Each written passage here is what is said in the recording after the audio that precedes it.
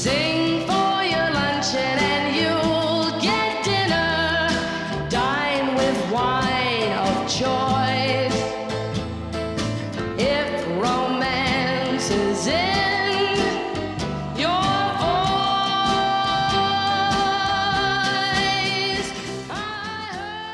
Hello and welcome to VoiceBox, your weekly guide on radio and podcast to the art of the human voice and the best of the vocal music scene. I'm your host, Chloe Veltman. It's great to be here with you as always. One of the greatest issues that singers and scholars encounter when performing music from the distant past is intentionality.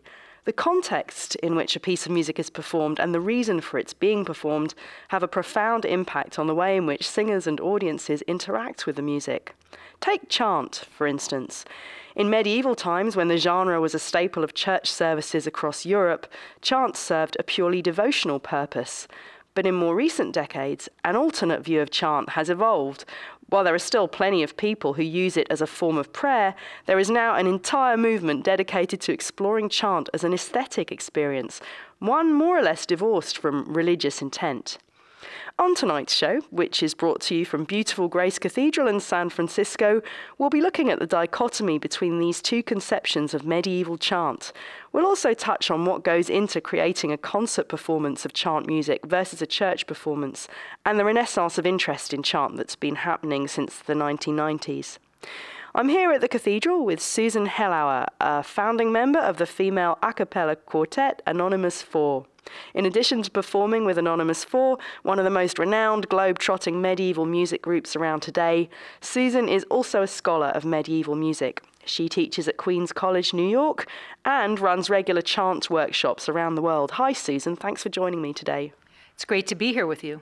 I'd like to start by addressing the issue of the two different sides of the chant world, but before we get to that, let's have some music. Here's O Monialis Concio, a track from Anonymous 4's CD on the Harmonia Mundi label, Secret Voices.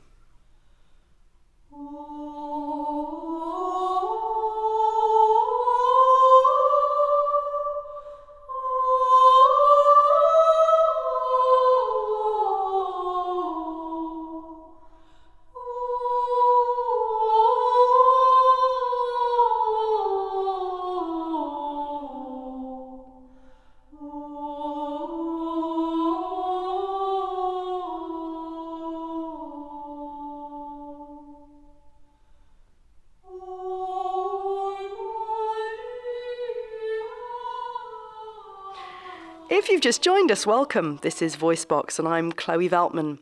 VoiceBox podcasts can be downloaded for free from iTunes or by visiting the VoiceBox website at voicebox-media.org. I'm on location at Grace Cathedral in San Francisco for this evening's show all about medieval chant. With me is Susan Hellauer, a member of the female a cappella vocal ensemble Anonymous 4. Susan, tell us about that spiralling piece of chant we just heard, O Monialis Concio, which comes from your newly released CD, Secret Voices. First of all, can you tell us where this chant comes from and what it's about, please? Yes, this is something called a planctus, or lament, a very common kind of occasion-written chant from the Middle Ages on the death of someone beloved. This exists in the Codex Las Huelgas, which was collected around the year 1300 in north-central Spain at the convent of Las Huelgas in Burgos. And this manuscript was discovered in the very early 20th century by the monks of Silos, who later became famous when their chant recordings were re-released in the 1990s. They were looking for chant, and they came upon this manuscript that contains monophonic music, chant, as well as monophonic song, rhythmic song, and polyphony in 2, 3, and 4 voice parts. It's a fascinating manuscript, and one that we delayed recording until this very late date because it's associated with the women of the convent, and we didn't want to become typecast as singing women's music. Not that there's anything wrong with that, as they used to say on Seinfeld, but we didn't want to be pigeonholed that way back in the 80s. Now I think it's completely different. This planctus is actually, when you look at it on paper, written in something called mensural notation. So it looks like there are longs and shorts, and many groups have recorded it that way. But I had a different idea about that kind of notation when used in monophonic music this way. and felt that this piece really is just a rolling, beautiful, sinuous piece of free chant in free rhythm. So can you just explain to us a little bit what this idea of free chant is in more detail? What is free chant? Well, that's just a word I used. What I'm really talking about is music in free rhythm or no rhythm. The manuscript, the theoretical manuscripts from around the time of this manuscript, one of which is, believe it or not, called Anonymous 4, who was a theorist labeled anonymous much later in the 19th century, Anonymous number 4, talks a lot, and other theorists at the same time talk a lot about music that is measured and music that is beyond measure, per ultra mensuram. And music beyond measure would be chant, where the longs and shorts are not strictly measurable as they would be in dance music, for instance, or in notated multi-voice polyphony, discant polyphony. So looking at this particular piece of music, it looks like it's measured, but really it seems, when you deal with the actual waves of music in it, that it is per ultra mensuram, beyond measure, and therefore free, directed overall by the flow of the text. Do other groups generally perform it in your style, or have you really broken away from previous performances with this much more fluid, freer rendering? I don't know every performance of it, but I have heard performances that are measured using longs and shorts. When I'm preparing a program, I try not to survey or listen to anything else that's been done. I mean, I may have heard stuff in the past, but I sort of cut myself off from anybody else's performance. I'm sure everybody does that. You don't want to be influenced by how other people have interpreted it. However, there are several pieces in this manuscript that are in the same situation. They're single line, and you have to decide whether the piece is measured, rhythmic, that is metrical, or beyond measure, that is free and directed by the text. And sometimes it's not so easy to tell, but the text will often give you a cue. So Anonymous 4 have been singing together for many years. What year were you founded? 1986. Okay, 1986. Now, obviously, all these years of singing together has given you this beautiful consistency of tone. But can you explain to us, beyond the sheer amount of practice that you've had together and synergy you have together as singers, can you tell us a little bit more about how you go about achieving this beautiful consistency of tone and purity of tone? Well, surprisingly to some, perhaps, our actual individual voices are very, very different from each other. You would never mistake one of us for the other if you heard us singing alone, which we often do in performance. We give ourselves opportunities to be heard alone, and the blend that we get is, we do some work on vowel consistency, make sure we're saying our vowel sounds the same. However, I would say that's maybe about 10% of it. 90% of it is coming to an agreement about the shape of the line, the destination of a musical line, the weight of not only the syllables themselves, but in the word and then in the phrase. So this rhetorical structure that we build and must agree on, not always right away. Sometimes it takes a little work to agree, and we try different things. But that intention, the unity of intent that we achieve, really does most of the work for that. We don't want to sound like we all are the same. I mean, you could get that made by a machine. We really need the colors of our voices to be contributing. But the unity of intent is what creates the blend. This is VoiceBox with Chloe Veltman.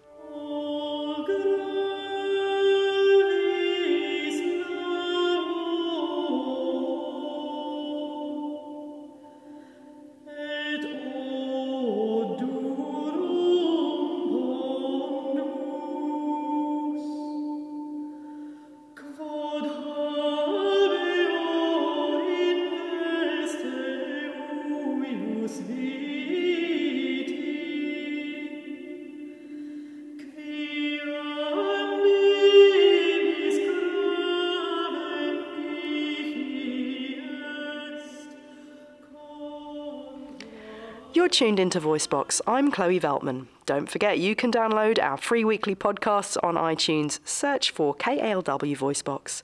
I'm chatting with Susan Hellauer, a medieval music scholar and a founding member of Anonymous 4, a women's vocal quartet that specialises in performing medieval repertoire. We just heard a snippet from near the start of Ordo Vetutum, a chant-infused sacred drama by the iconic 12th century German composer, writer, philosopher, Christian mystic and all-over Wonder Woman, Hildegard von Bingen. The performance was given by Sequentia, a medieval music ensemble that was founded by Benjamin Bagby and Barbara Thornton in Basel in 1977 and is currently based in Paris.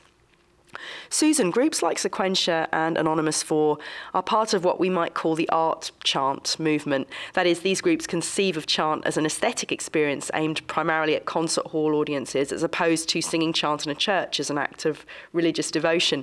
When and why did this movement come about, and how has it developed over the decades?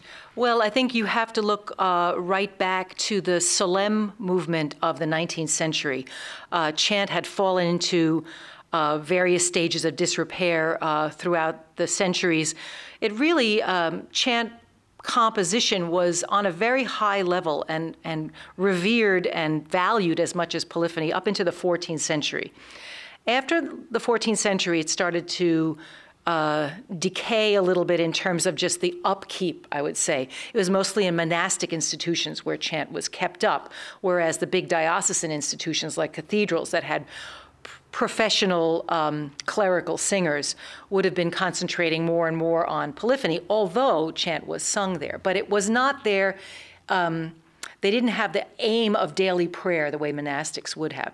So it makes sense that in the mid-19th century, going along with what was called in Germany the Cecilia movement, of which Anton Bruckner was a leading light, to renovate and renew Catholic church music, both polyphony and, very importantly, the chant. And the monks of the Salem Abbey, the Benedictines in France, actually made a project to go unearth the manuscripts in which the oldest chants were kept. Rather than try to gather what these people are doing here and those people are doing there, let's go back to the source. So we have great reverence for them and what they did. And their attitude toward chant shifted during the years of their renewal. Right around the late 19th century, early 20th century, the Vatican started to release the fruit of their labors, the gathering of chant edited and created for the use of the modern Catholic Church. Through the years, if you look at the very early books, you won't see any kind of rhythmic markings at all. It's basically just square notes on four-line staves with C clefs. As you get into the early 20th century, you start to see long and short marks, ictus or emphasis marks, dots, and you start to get a lot more to help keep groups of large non-musicians together.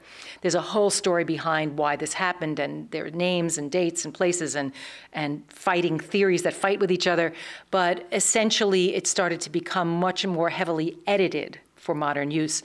But the interest in chant that was revived in this way became a liturgical phenomenon, but it also became an art phenomenon.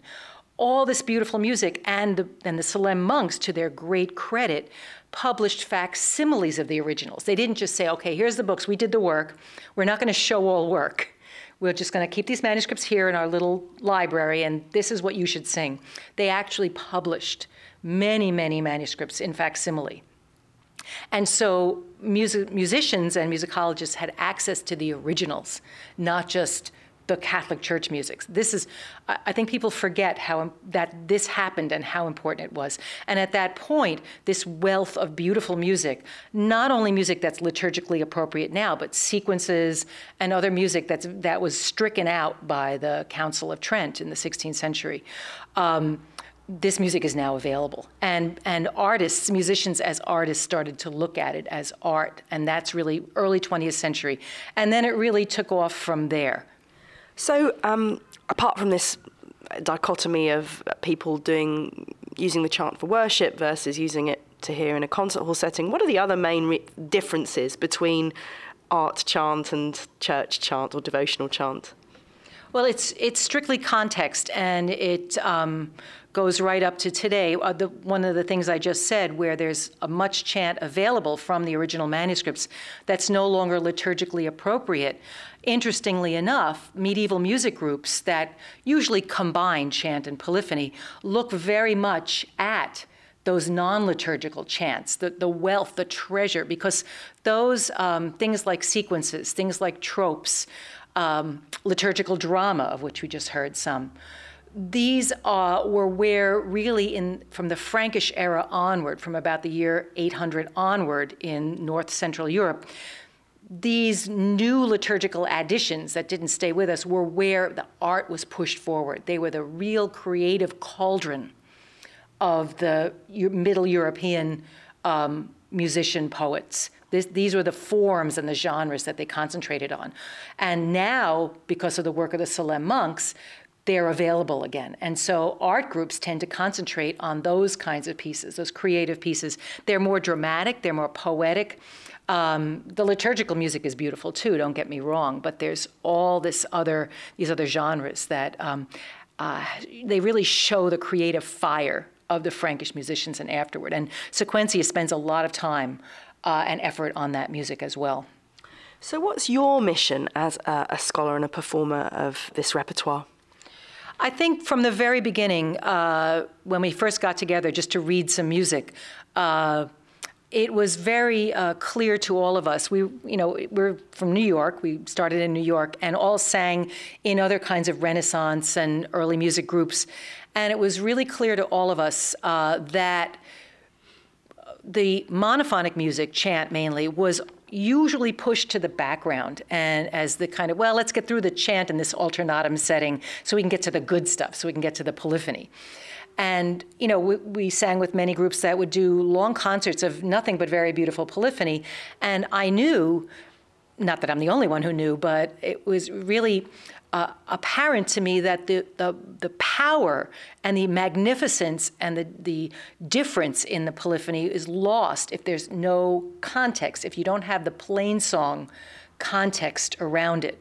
In a liturgical service in the Middle Ages, it would have been, even on a very high solemn feast, I don't know the exact proportion, but probably about 75% chant, say in the Middle Ages, at a big diocesan institution like Notre Dame, 75% chant, maybe 25, probably more like 20 or 15% polyphony. But when that polyphony rises out of that plain song, that landscape, and suddenly there's this thrust upward, this cathedral of music sound happening, it would just knock you flat with amazement. And then when that was done, back to that calm sea of plain song. And that undulation, that rhythm of texture is really essential to understanding polyphony. And the texture change also makes chant, more apparent. And there are writings, there's a huge 13th century poem called The Owl and the Nightingale, in which the owl and the nightingale argue with each other. It's an argument over, is the owl the superior bird? That's the chant. Or the nightingale, the new complex way of singing. And so this dichotomy, this tension was actually very apparent even back in that time. Susan, can you tell us about some of the other ensembles besides your own at the art end of the chant spectrum these days? Who's doing really exciting, interesting work? Well, we have Sequentia and Dialogos often working together, but working separately as well, looking at the chant from right around the year 800, looking at Eastern European chant, sort of the edges of, the center, off from the center of chant cultivation, either very early or not quite in the center of Europe. And they're doing wonderful thematic programming. I love thematic programming. It's really what the art groups concentrate on. We're not worshiping, but we're trying to contextualize the beauties that we're trying to present to you. And then we have Capella Romana, which concentrates on Byzantine music. They do a wide spectrum of music, contemporary polyphony, old polyphony as well as quite a bit of Byzantine chant. And they have a great sound, a strong sound that's also very seductive. I think they really hit the nail on the head. I love them. You have Ensemble Organum and Marcel Perez. They've done a lot of experimenting with the old Roman chant sources. These are the sources of chant that remain the same and not altered by the trip north to the kingdom of Charlemagne. So essentially what was brought north in around the year 800 to help unify all of the Holy Roman Empire. You'd lost the Roman Empire and its language, its civics, its culture, its art. That's gone, but now the Holy Roman Empire is going to unify its kingdom with liturgy and music that goes with it. It was a very big political moment, and yet there are sources of the old Roman chant that didn't get carried north, and Marcel Perez especially has concentrated on that, and you can hear that little Eastern tinge in it, that Mediterranean improvisatory ornamental style. And I also really like Sœur Marie Kérouz concentrates on Lebanese and Middle Eastern Christian chant, Maronite chant. She is a religious person. She is on the cusp, really, of the art and the worship. So she really straddles those two areas. She's been around for a long time and has a unique sound and repertoire. Let's take a listen to some recordings by these groups which you've been talking about, Susan, just to give us an indication of the great diversity of the scene today. We're going to hear, first of all, from Dialogos, and then from the Chant Wars album, which is created by Dialogos in collaboration with Sequencia. Then we move to Sœur Marie Kérouz and L'Ensemble de la Paix. Then fourth on the playlist, we'll hear Capella Romana. And finally, we go to Marcel Perez and Ensemble Organum. And if you'd like more detailed information about the playlist, please visit the VoiceBox website.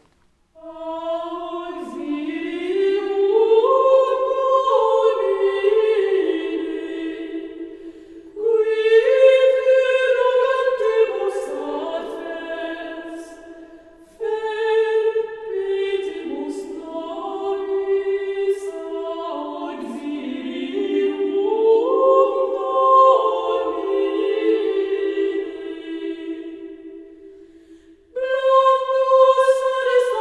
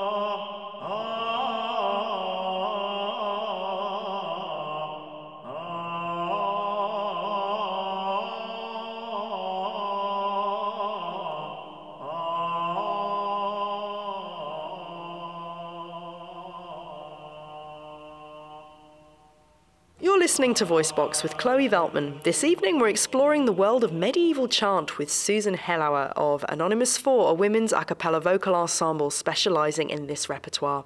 We just heard a wide range of tracks by some of the most interesting medieval music ensembles around who've taken chant beyond being a religious experience to one that is primarily aesthetic.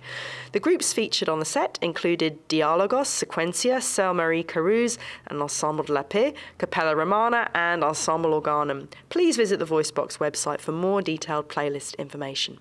So let's talk a little bit more deeply about the intention behind performances of this repertoire by groups that are not religious, Susan.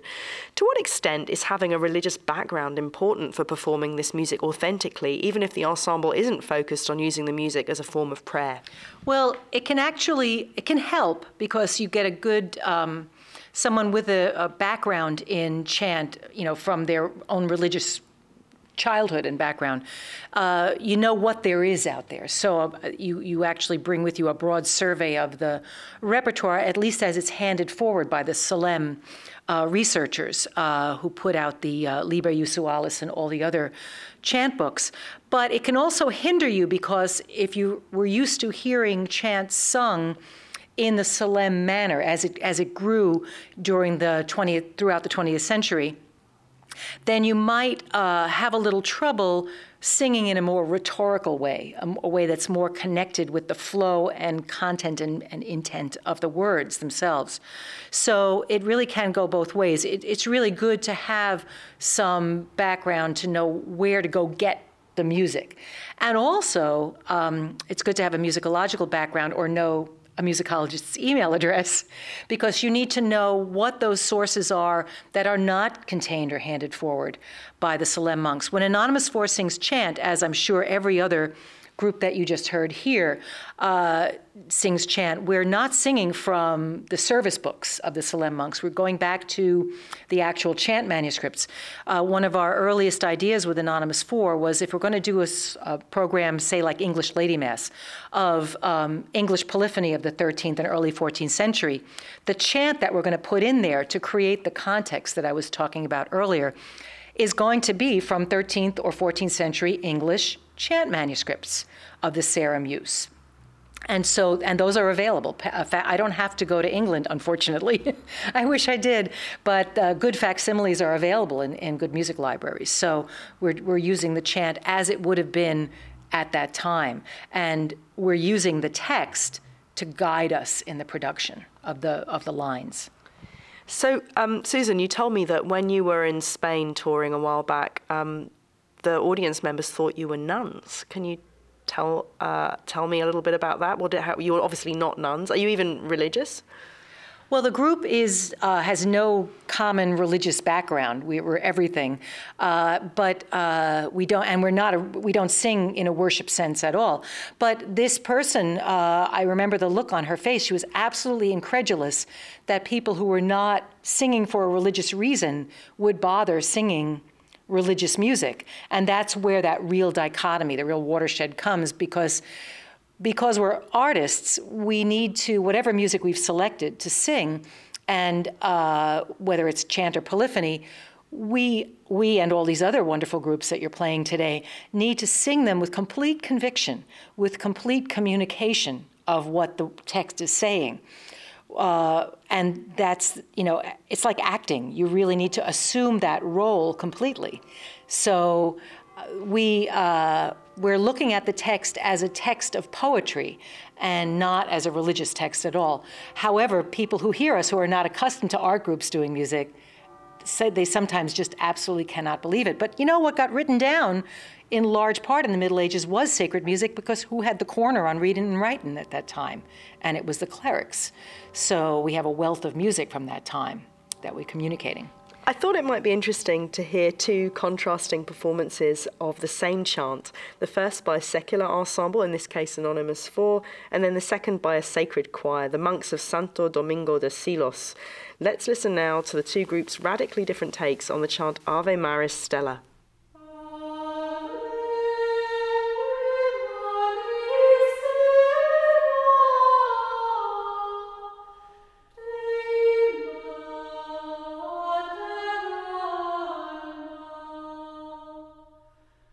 What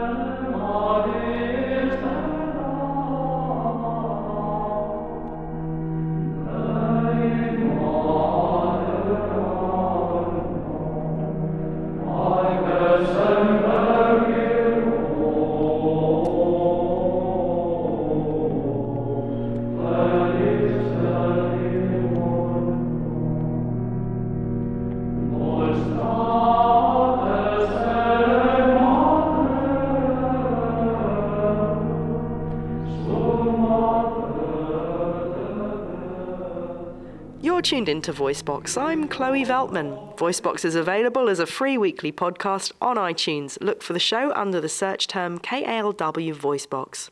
We just heard two quite different versions of the chant Ave Maris Stella. The first was performed by Anonymous 4 and the second by the monks of Santo Domingo de Silos. Susan, can you talk us through the contrasting approaches that we just heard, please? Yes, so the monks of Silos are singing the standard solemn version of the hymn, the Vespers hymn, Ave Maris Stella, and we're singing a version from an antiphonor from 13th century England. When we sing chant, as I mentioned earlier, we look for the manuscript that corresponds with the time and place that we're recreating and making a context for. So the notes are actually different, though you'll hear easily that it's the same song. This is very similar to, say, folk music, where two fiddle or banjo players will be playing the same song, but they're the same song, but there's a lot of minor differences. Chant is oral tradition, and no two manuscripts will contain the same tune of Ave Maris Stella. Also, you'll hear the Silos monks with organ accompaniment, and we'll sometimes add a drone, but not chord changes. The kind of chord changes below Gregorian chant from the 20th century is pretty common. It's used in a lot of churches to support congregational or choral singing. And you can even find books that will tell you what chords to use under certain chants. And also, you'll hear that the monks of Silos are using a kind of equalist rhythm, where basically one note gets one kind of beat. And whereas what we're doing is using the words as our anchor, and the notes speed up, and there's a kind of a rubato of speeding up and slowing down, a push and a pull that we're using to emphasize the direction of the phrases themselves. Do you ever get accused of taking too many liberties with the sacred religious texts and melodies that you perform, perhaps by custodians of the religious side of the chant world? No, we actually haven't. I haven't myself heard it. We've been criticized for singing men's music. There are reviewers from our very first CD release who just went ballistic over the fact that we're, distorting the repertoire by singing music that's supposed to be sung by men. However, chant was sung in monastic institutions by men or women, and the Las Huelgas and other repertoires as well in Poland and in other places were found located at convents. So we know that at least some of the polyphonic repertoire would have, if not all of it, would have been sung by female voices. So we get a little of that, but occasionally groups like Anonymous 4 or Sequencia or Dialogos will add drones, sometimes vocal drones or sometimes instrumental drones. We see pictures of illustrations of instruments in manuscripts of chant and song and polyphony from the Middle Ages. We don't know exactly what that means and how they were used in church, but sometimes we'll do that. But I think that our listeners they know that we're not worshiping, we're presenting an art context rather than a religious context. Sometimes, though, you go as far as to change words in the text if necessary. What's your justification for doing that? Can you tell us a bit more about those examples? Yes, occasionally, and not even only occasionally, but quite a bit, you come across anti-Semitic references in medieval chant. It's not uncommon at all, both in medieval chant and polyphony and medieval monophonic song, as distinct from a liturgical chant. And what we'll do, a number of things, we'll either leave out the verses of the piece that have anti-Semitic references. Part of us is Jewish, so we're not going to do that. And I think even if we weren't, we wouldn't do that. Now, other groups make different decisions. I will change words and sometimes just substitute a new word, but I'll always say so, or leave out a verse, and I'll always say so in the liner notes or in the text and translations. That's our choice. Other groups make choices, would say that that's distorting the repertoire. You have to present it the way it was. And if there's a good reason, it's an educational moment. It's an educational opportunity. And we see these in art, with murals sometimes that are old and depict slavery. There's some place out west that had a big to-do about that, and they should have a big to-do about that. It's a moment, it's a teachable moment. And we made our choice. I was struck by something you said the other day when we spoke on the phone about how Anonymous 4's aesthetic devotion can be challenging to some people. So even though you're not being moved as you sing in a religious way necessarily, to what extent do you see what you're doing as an act of devotion? Is there some kind of spiritual plane that you enter when you're singing this repertoire? Certain pieces take you there, regardless of what your religious or spiritual status might be. There are definitely pieces that I think in the Catholic Church they refer to it as the communion of saints, meaning that it's not just us standing here doing this liturgical event, whatever it is, but we're standing shoulder to shoulder with people from the beginning of Christianity and all the way through. And musically, we hear it, we feel it, I think, quite often as the communion of music. So we're singing music from a long time ago, and we feel ourselves shoulder to shoulder with the people who originally created it. And for instance, there are, like the Planctus that you opened the program with, there are a lot of pieces that deal with extremely sad and moving events, like Mary at the Foot of the Cross, which is the subject of one of our CD's programs, The Lily and the Lamb. And you don't have to be Christian to understand Mary's pain and anguish. And the music that these English composers in that collection used to convey that, and the poetry as well, in English and in Latin, it's common human experience, the experience of loss and grief. And it was no task at all to go there with that music.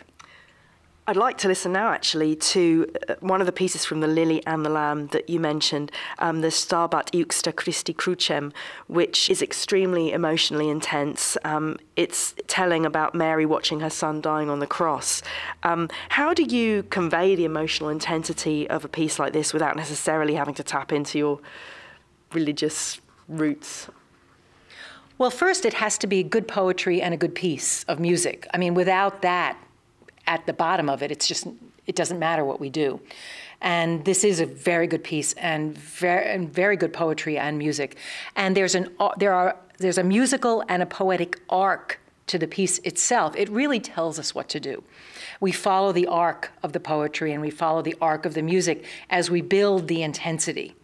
And you can't give away the shop all at once. You really have to see where the high point is and build to that and then come back.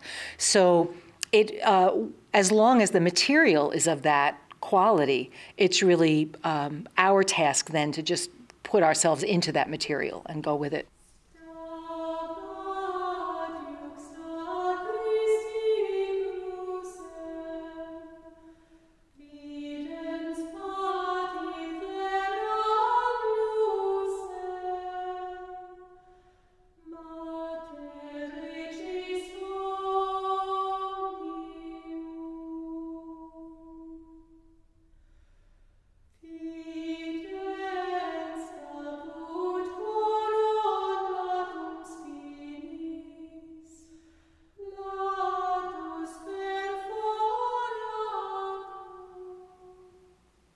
You're tuned into VoiceBox. I'm Chloe Veltman. We're on location at Grace Cathedral in San Francisco for a conversation about medieval chant with music scholar and vocalist Susan Hellauer.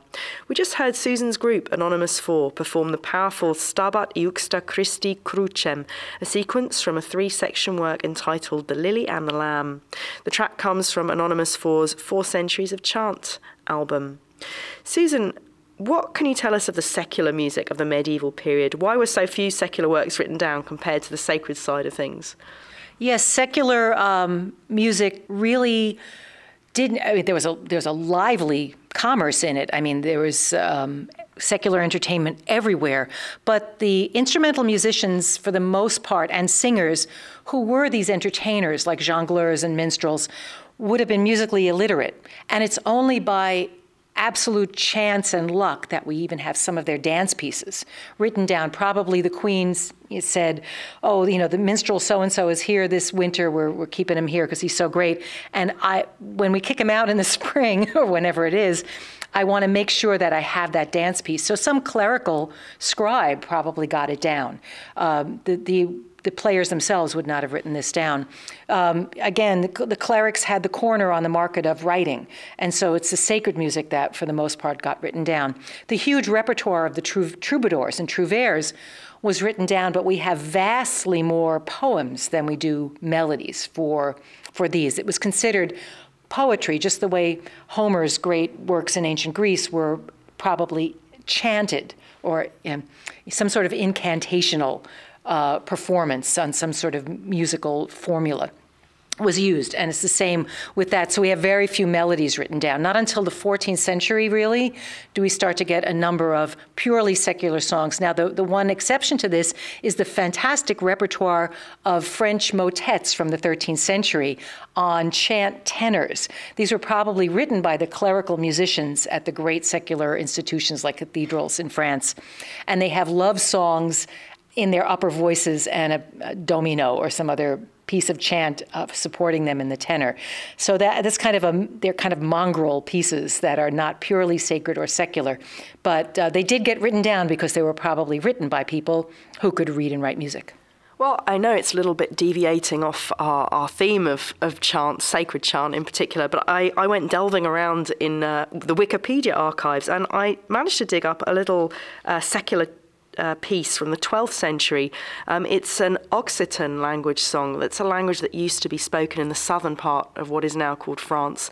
And the song, which is called something that's quite hard to pronounce, I think it's A Cantar Mer de Soqueu Novolia, or something like that, was composed by somebody called Comtessa de Dia. It is the only surviving music by a woman troubadour, according to Wikipedia.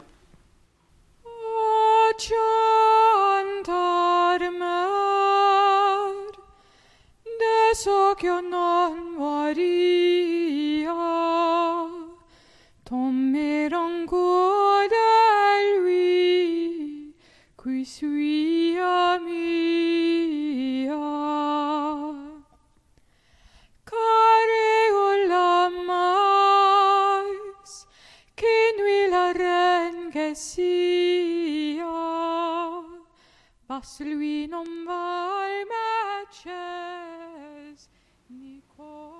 This is VoiceBox with me, Chloe Veltman. If you miss an episode of VoiceBox on the airwaves, don't worry. Download our free weekly podcasts on iTunes or on the VoiceBox website.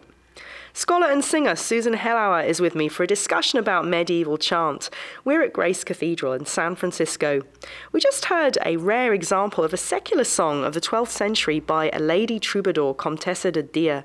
The song is titled A Cantar Mer de Soqueu Novolia, or something like that. It's an Occitan language song, and that's a language that used to be spoken in the southern part of what we now call France. Susan, what can sacred music practitioners today learn from studying the secular music of the medieval period, albeit that much of it hasn't survived? Well, there's actually, in the melodies of the troubadours, of which the Comtessa de Dia was one, referred to the female troubadours as trobairites, there was a lot of scholarship early in the 20th century looking for correspondences between liturgical chant and the melodies of the troubadours.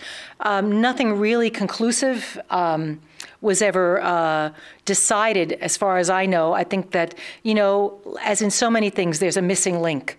You think you have everything. By assuming that you have all the evidence that you need to solve the problem is the mistake, because there are things missing. There's a whole world of popular, not written down music that could be influencing. There's Arabic music in Spain, right next door to the Provence, to the places of the Occitan language. So what you listen for, the use of the church modes in some of these. But for the most part, what I take from the secular songs is the fact that song and passion go together. And I can't really think that because you're singing sacred music, you have to subtract the passion. I think it's just as passionate, just as intense as anything secular. And as you get into the 13th century, you start to find a very strong cross-pollination between the music of the troubadours and trouvères, that romantic love, both ideas, verbal ideas, literary ideas, and musical gesture, and sacred music that is of a more popular bent. You have the Franciscans coming up then, and they adopted secular tunes just, wholesale to help entice and lure their followers to worship in a joyful and intense and personal way, very intensely personal way, rather than that observation of distant, concentrated chant and polyphony. So let's turn our attention back now to the world of sacred music.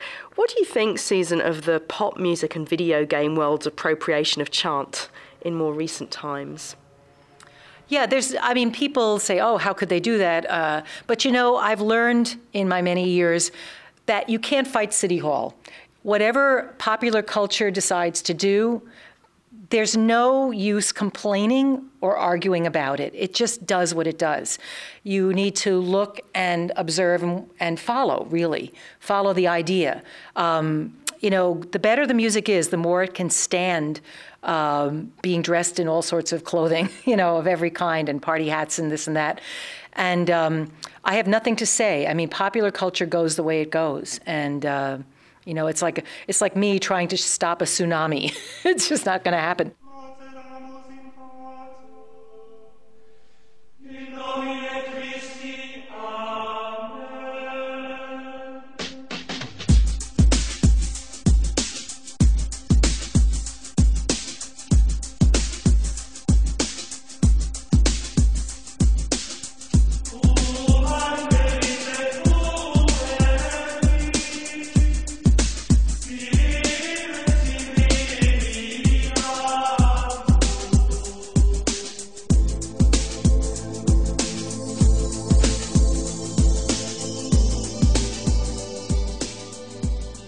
This is VoiceBox with me, Chloe Veltman.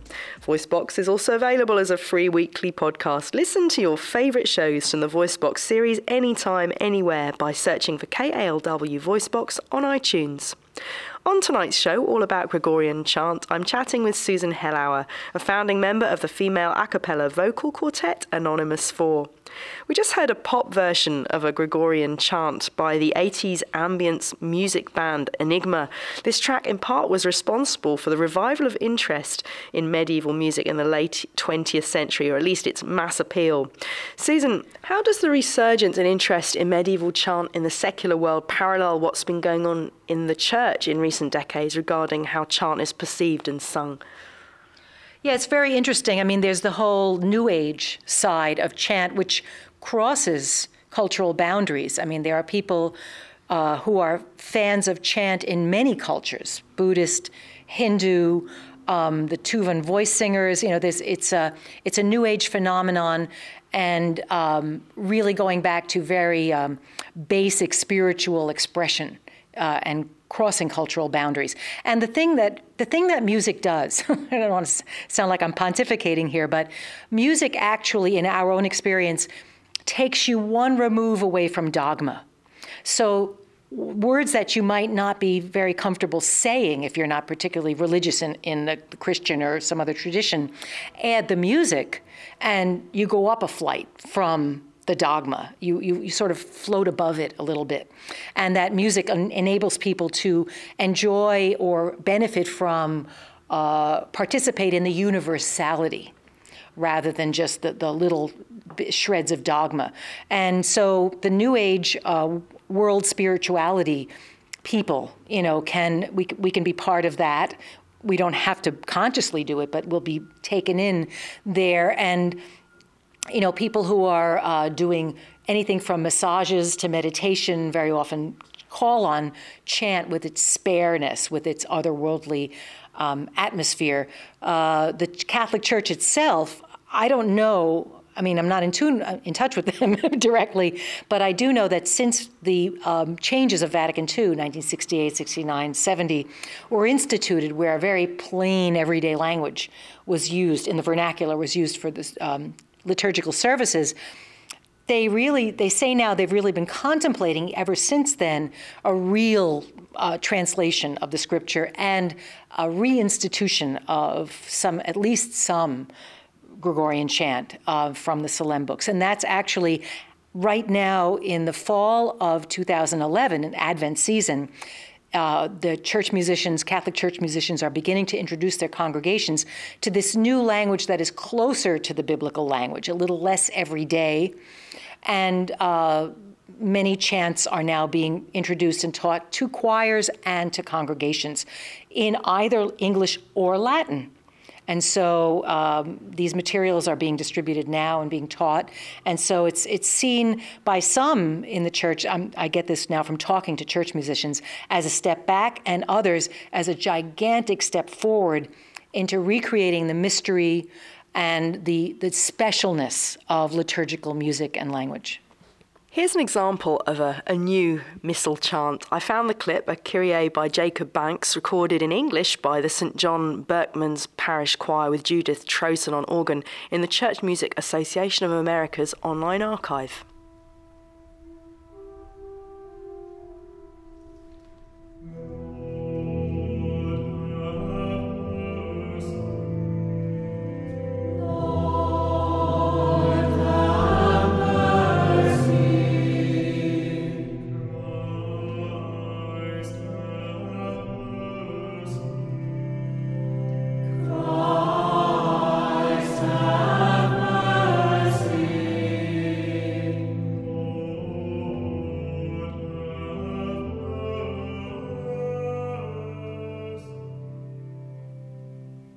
We just heard a short clip from a new setting of the Mass by Jacob Banks. The Kyrie from Banks's Mass of the Most Sacred Heart was performed by St. John Berkman's Parish Choir with Judith Troson on organ. Well, that's all we have time for on VoiceBox this week. Thanks so much, Susan, for being here with me at Grace Cathedral and sharing your insights into the world of chant. It's been a pleasure. Thank you. To find out more about Anonymous 4, please visit the group's website at anonymous4.com. I'd also like to say a huge thank you to Grace Cathedral for hosting us. VoiceBox is an independently produced non-profit project recorded at the studios of KALW in San Francisco. Our series producer is Seth Samuel and the web editor is Victoria Lim.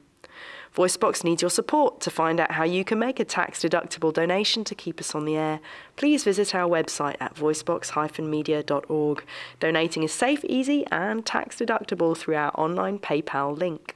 Check out our free weekly podcasts on iTunes and via voicebox-media.org and visit our homepage to mull over and respond to the question of the week. We love to know what you think of us. Friend us on Facebook and follow us on Twitter, and you can write to us anytime at info@voicebox-media.org. Call us please also with your comments and questions. The number is 415-841-4121 extension 3515. That's 415-841-4121 extension 3515. We've been talking about how polyphony should be the big payoff, the thing that sends us soaring after we've spent time absorbing the more introverted world of chant in a concert setting. Well, that moment has come. I'll play us out with a colourful Kyrie from the Messe de Notre Dame by the 14th century French poet and composer Guillaume de Machaut. Have a songful week.